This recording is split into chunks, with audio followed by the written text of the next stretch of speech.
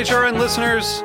As we celebrate our 15th year, we are deepening our commitment to giving voice to the next generation of food systems storytellers, and we need your help. Our internship and fellowship programs help activate new possibilities for underrepresented and underestimated young people through experiential journalism, audio engineering, and production training. Through these unique programs, HRN helps food equity stewards build essential workforce readiness skills that expand their potential and foster economic mobility. Please consider supporting these critical programs. And with a minimum donation, you can be entered to win a dinner for two at an amazing restaurant in one of 8 cities and tickets to a concert at a great venue in one of those cities. We have incredible partners across the country who have donated, as they also share our passion for helping to educate the next generation of food systems storytellers. Check out heritageradionetwork.org/15 to donate and enter to win today. That's heritageradionetwork.org/15 to donate and enter to win today. And make sure you donate before March 31st. Thank you.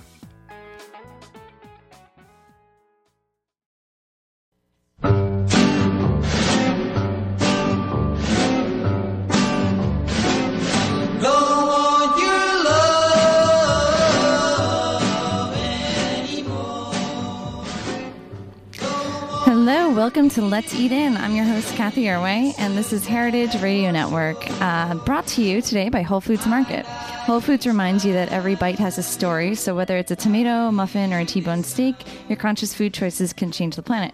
Because at Whole Foods Market, every single purchase you make helps us support things like animal welfare, organic agriculture, equitable trade, and energy offsets.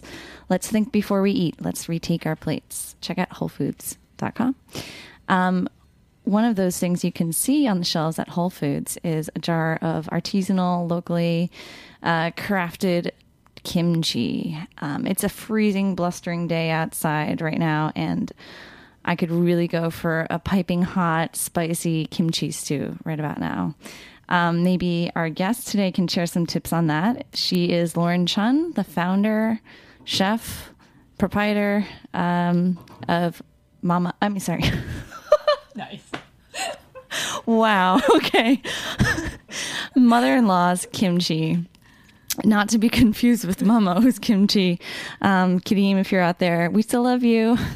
We're friends. You're friends? Yeah. Okay. No kimchi rivalry here? No, okay, good. All good. Kadeem was a hoot. We had him on the show quite a while back. And he waxed all things poetic about kimchi and spicy food. Nice. Yeah. So you've been up and running for a couple of years now? No, just about a year now. Just 1 year. Yeah. So you're a real freshman. I am. But it's been, what an amazing year it's been. Terrific. Yeah, you're on the cooking channel. I saw that episode.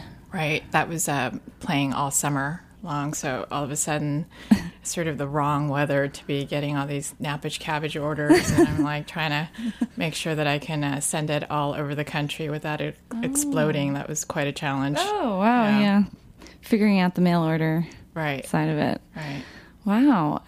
So what else has changed? So do you make other than Napa cabbage, any other varieties right now? We have Napa cabbage and a daikon radish. Perfect. Yeah, so the two kinds. They're the two most sort of standard kimchi that you'll find in any Korean meal. Yeah. I love those crunchy, soaked, what's it called, daikon radish, like chunks. Right. Those are great. And they're so great to snack on, and they're so good for you, too. I mean, radishes and cabbage just really don't have the greatest reputation when it comes to vegetables. Mm-hmm. But I think it's one of those things that's making a comeback. There's a revival going on. And especially when it's fermented, right? Because they create these nice bacteria. Right. They're one of the cruciferous vegetables that can be fermented. And, it's so interesting. I mean, I never really thought about the impact of starting a business like this was going to have, but it's so much about old traditions throughout the world that have all preserved these hardy vegetables through the winter months, because you just basically agrarian every custom, every country, and I think it's just fascinating. Right. The amount of pickling and especially I've met a lot of people, especially from Eastern Europe tradition, that really enjoy the cabbage and slaw or sauerkraut. Right. Yeah, and Korea is a pretty cold climate, so kimchi is made year round. It is, and that's been so interesting because there is a whole seasonality to kimchi, and I know a lot of people just come up to me and say, "Oh, I'll just take the kimchi," and they think of kimchi as being one thing, but the term itself is just or almost like saying it's a pickled vegetable. It applies to anything that's sort of pickled. The Korean tradition happens to be that it's most famous for its spicy dishes and so forth. But there's many dishes that also don't have chili peppers, and there was up to about like 80 different kinds at one point. There's kimchi that's not spicy? Oh yeah. That's no fun. Well, you don't think so, but actually it was really, I should have, we just showed a white kimchi. I was participating all season at the New Amsterdam market. Oh, and so showing the seasonal vegetables, and one of the most famous winter kimchi is a white cabbage kimchi which is made without any chili peppers. And actually the use of chili peppers wasn't really introduced in Korea until probably the spice trade went through. Yeah, because they're from North America, right? Right. So indigenously they didn't really exist. So for hundreds of years before that, you had basically pickles. Yeah, just pickles without any chili peppers or what have you. Cool. So would you say your recipe pretty much sticks with tradition? Yeah, it was really important for me to really show a very traditional product because, there's been kimchi on the market for a really long time. I think within a sort of a health benefit and natural health food stores. Yeah. And then, you also then have kimchi that's readily available in the Korean supermarkets and what have you. But I really wanted to share this sort of really authentic, quality driven product that really was very representative of an authentic product. Great. Yeah. And it is. When I tasted your kimchi, I think it was at Pig Island first. And you're putting them on crackers with a foie gras or pate or something. Right. Terrine. Terrine, yeah. Wow, what a good combination that was. Right. But they were really nice. They were very briny, and it had that fizzy kind of tang to it. Right. And that's sometimes you get kimchi that's like not pickled enough, right? Right, but that's also the beautiful thing about kimchi is that it's constantly changing. It's an ever-changing live product. Yeah. So when people sort of comment, well, it tastes different, than the last time or this, there is so much variation in the way and the recipe, even though, they're basic ingredients and the way it's crafted, but it's also just because the product is live and it's fermenting, it's constantly changing. Right. So I always tell people when you buy it, well, it's going to change in another 3 days, and it's going to change again, in a week or two, and the most common question being, well, how long does it last, and how long can I eat it for, and I always say, well, it doesn't have an expiration date. It's kind of like, fine cheese. It gets oozy and better and funkier as it ages. But what's been most surprising is, I've been fortunate enough to do these types of kimchi and cheese tasting, or kimchi and beer tasting, or wine, and to really try and explain the depth of my product, and because there's such an educational component to it. And I will bring out kimchi that's 5 months old or something, and there'll inevitably be diehard kimchi people that would just really say, "Oh, I really like this one. It's so complex, and it really it kind of takes on the secondary, third different kind of flavor dimensions." Mm-hmm. So it's, to me, it's very similar in the way that, somebody would appreciate wine or cheese or something like that. You really appreciate the nuances of a changing live food. That's fun. I'm going to get a bottle and keep it forever and see what happens. Bury it in your backyard. Time capsule. No, it used to be buried, right? In a big, not buried, but stored in these ginormous barrels. Yeah, earthen Okay. kind of clay pots, And to me, they're just similar to like, Greek amphoras or what have you, like any ancient culture that also dug things up and put it in some place that's going to be temperate, and so you could ensure that things don't freeze. But it was a natural sort of way to insulate, your food or your wine or whatever you were pickling. Can I try making kimchi at home, you think? You can. Yeah? Yeah. Is that how you kind of started out? So you were always making kimchi and decided to take it to the next level, or? No, I was not making kimchi at all. Oh, wow. Your mother-in-law was? No, and I don't have a mother-in-law, so there you have it.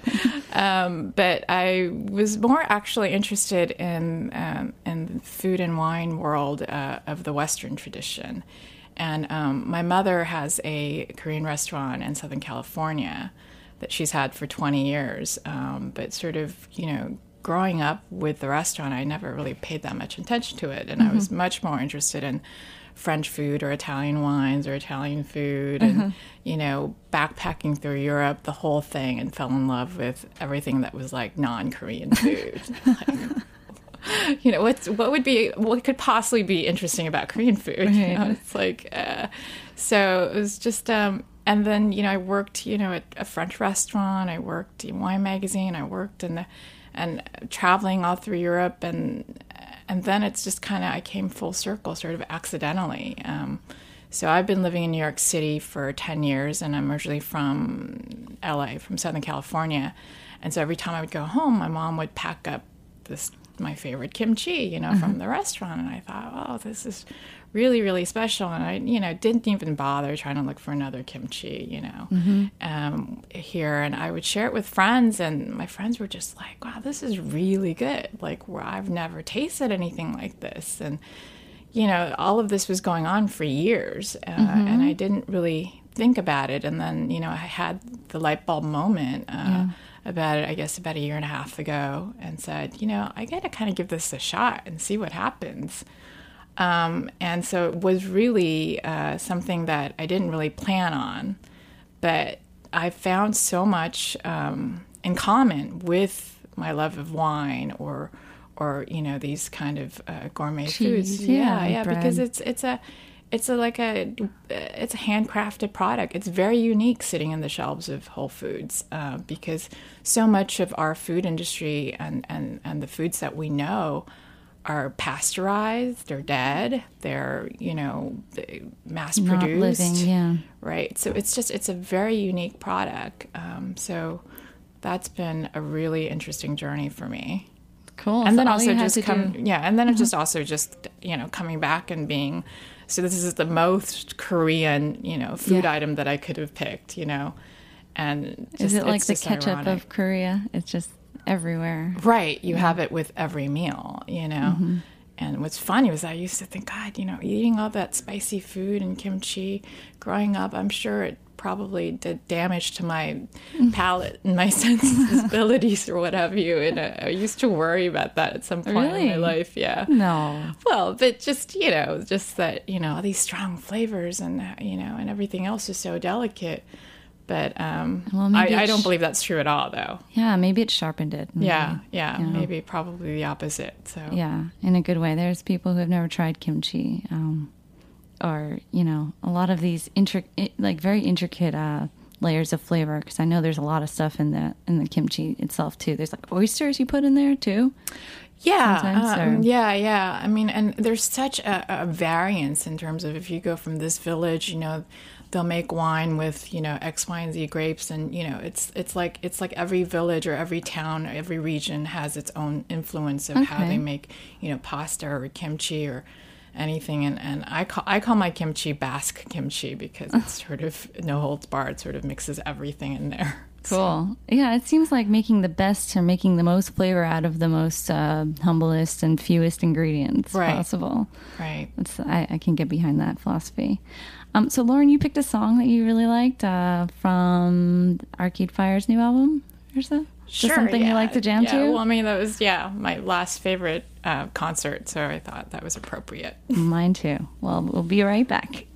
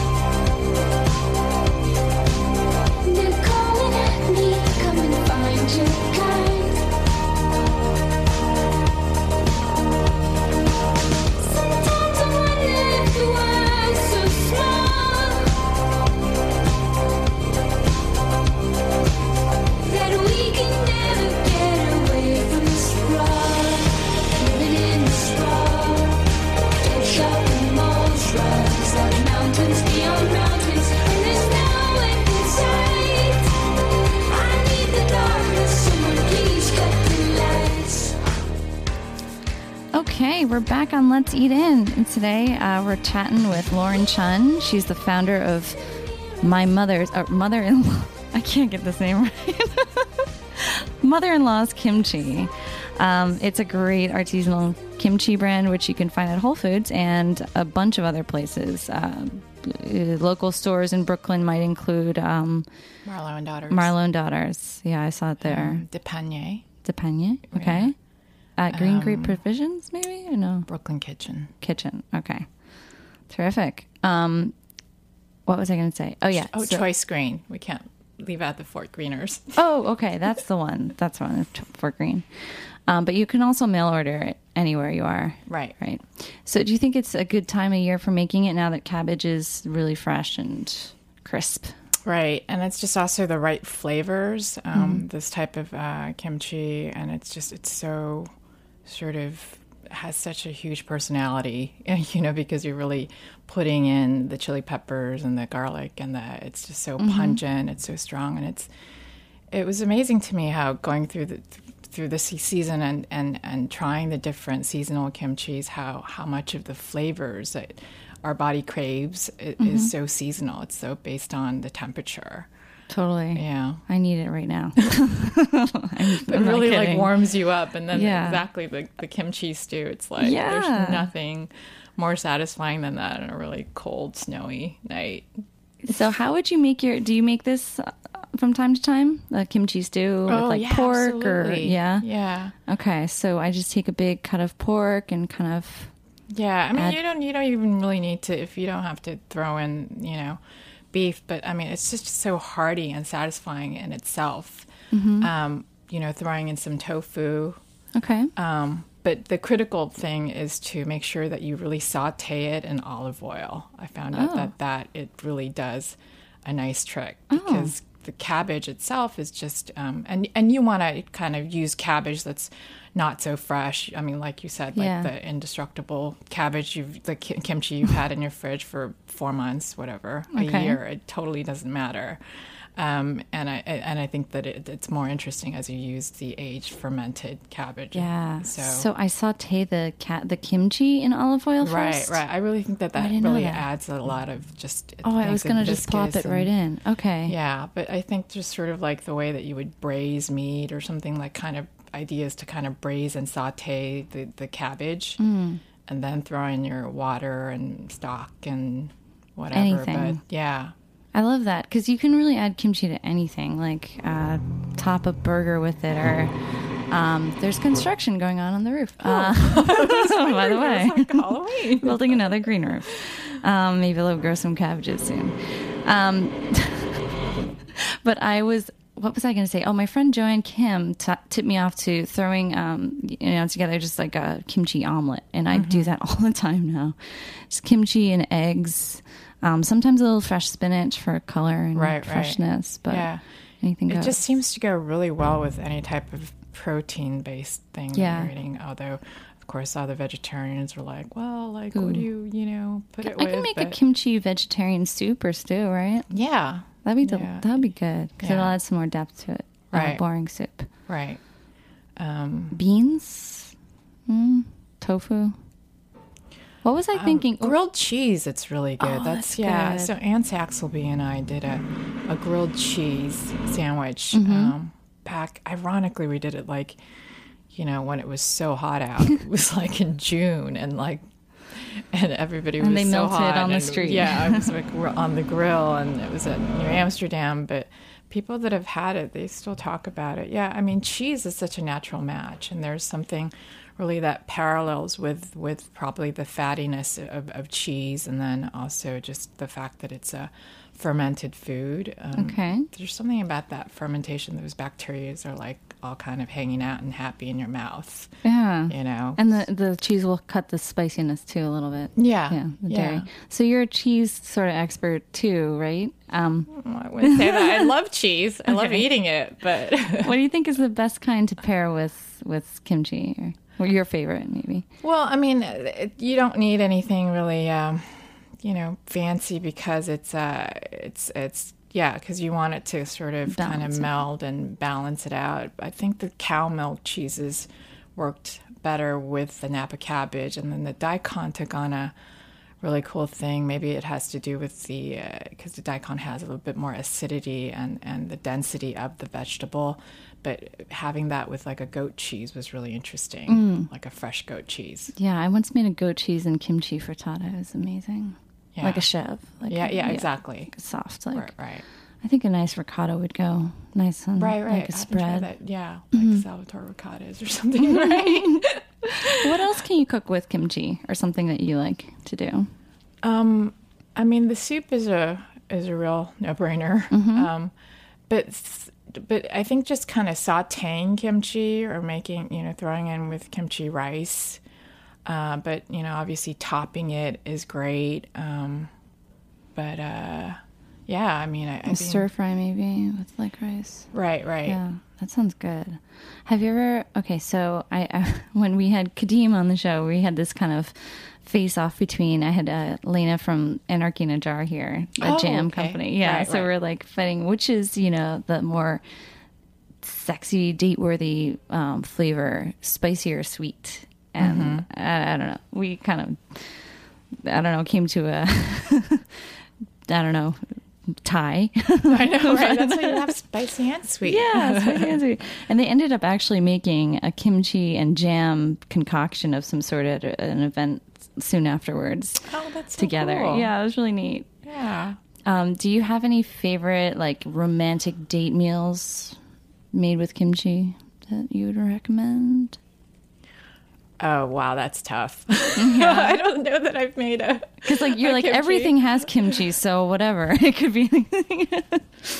Or every Korean meal. Yeah, I mean, I think kimchi would be kind of, if you're making, like a little steak, potatoes and, I mean, sautéing kimchi is a really nice sort of combination of, this is as like to a me, sort of so a that side dish. Good. Yeah. Something about kind of, pan-searing the cabbage. It imparts just a kind of a smoky flavor. Right. And that's why kimchi fried rice is so good too. Okay. And kimchi and butter is also just really, so not olive oil, just use butter in kimchi. It's just divine. That sounds great. Yeah. Yum. Okay, here's my next question. What would be your dream ultimate date meal? Romantic meal. It doesn't have to do with kimchi. Just taking a poll. My probably romantic date meal might be a rack of lamb. Nice. I haven't heard that one before. Give me some meat. Yeah, it usually revolves around meat. I was definitely in a period where every time I went on a date, or the one person I was on a date with would say, let me guess what you're going to pick on the menu. Something meaty, right? They could just smell it right. out. And that's like a really gamey meat, too. That's like a no wimps meat. Right. Yeah.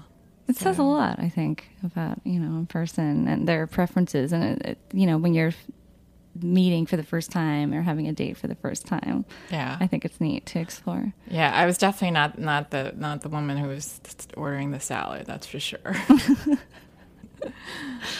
Well, I love your kimchi. Who knows, maybe like a lamb dish with some kimchi. Is there much lamb cooking in Korean cuisine? Oddly enough, no. Yeah. And I think it's probably just more influence if you go a little bit northern, like the northern part of Korea, so the very southern part, probably where it borders China, they have more lamb-influenced dishes, and that probably just has to do with the trade and the spice and the just... am I making sense here? But the influence that they had with Middle Eastern food, because that being part of the continent. But somehow it kind of just stops right in Korea. And my mom still doesn't like lamb. I mean, she thinks it's too strong of a flavor. It's just...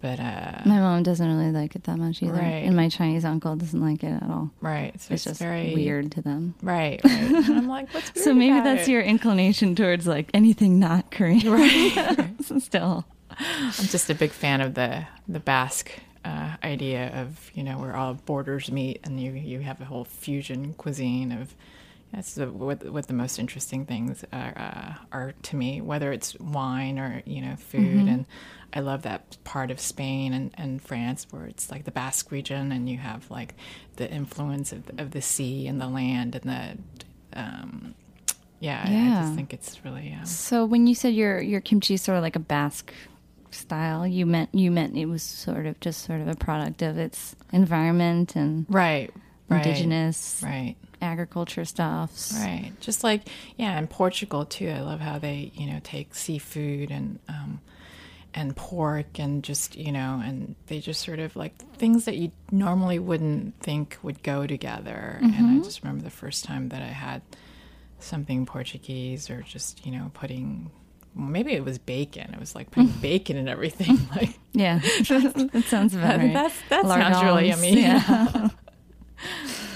Well, maybe the way things are turning, your Basque style kimchi will be more like a New York style kimchi, right? Because we're doing a lot more local, right? So thank you so much for bringing it to us in such a beautiful form, and I can't wait to cook more with it soon. Great. And if you do have a recipe for just making the kimchi itself, I might have to steal that sometime too. Okay, it's good stuff. We'll have to talk that one out. Okay. I know that'll be a long process. Okay. Another show. But thanks so much, Lauren. Thank you. Check out Mrs. What was I saying? My mother-in-law's kimchi.com and at Whole Foods. We'd like to thank our sponsors. I'd like to thank everyone at Heritage Radio Network. We'll see you next week. Thanks.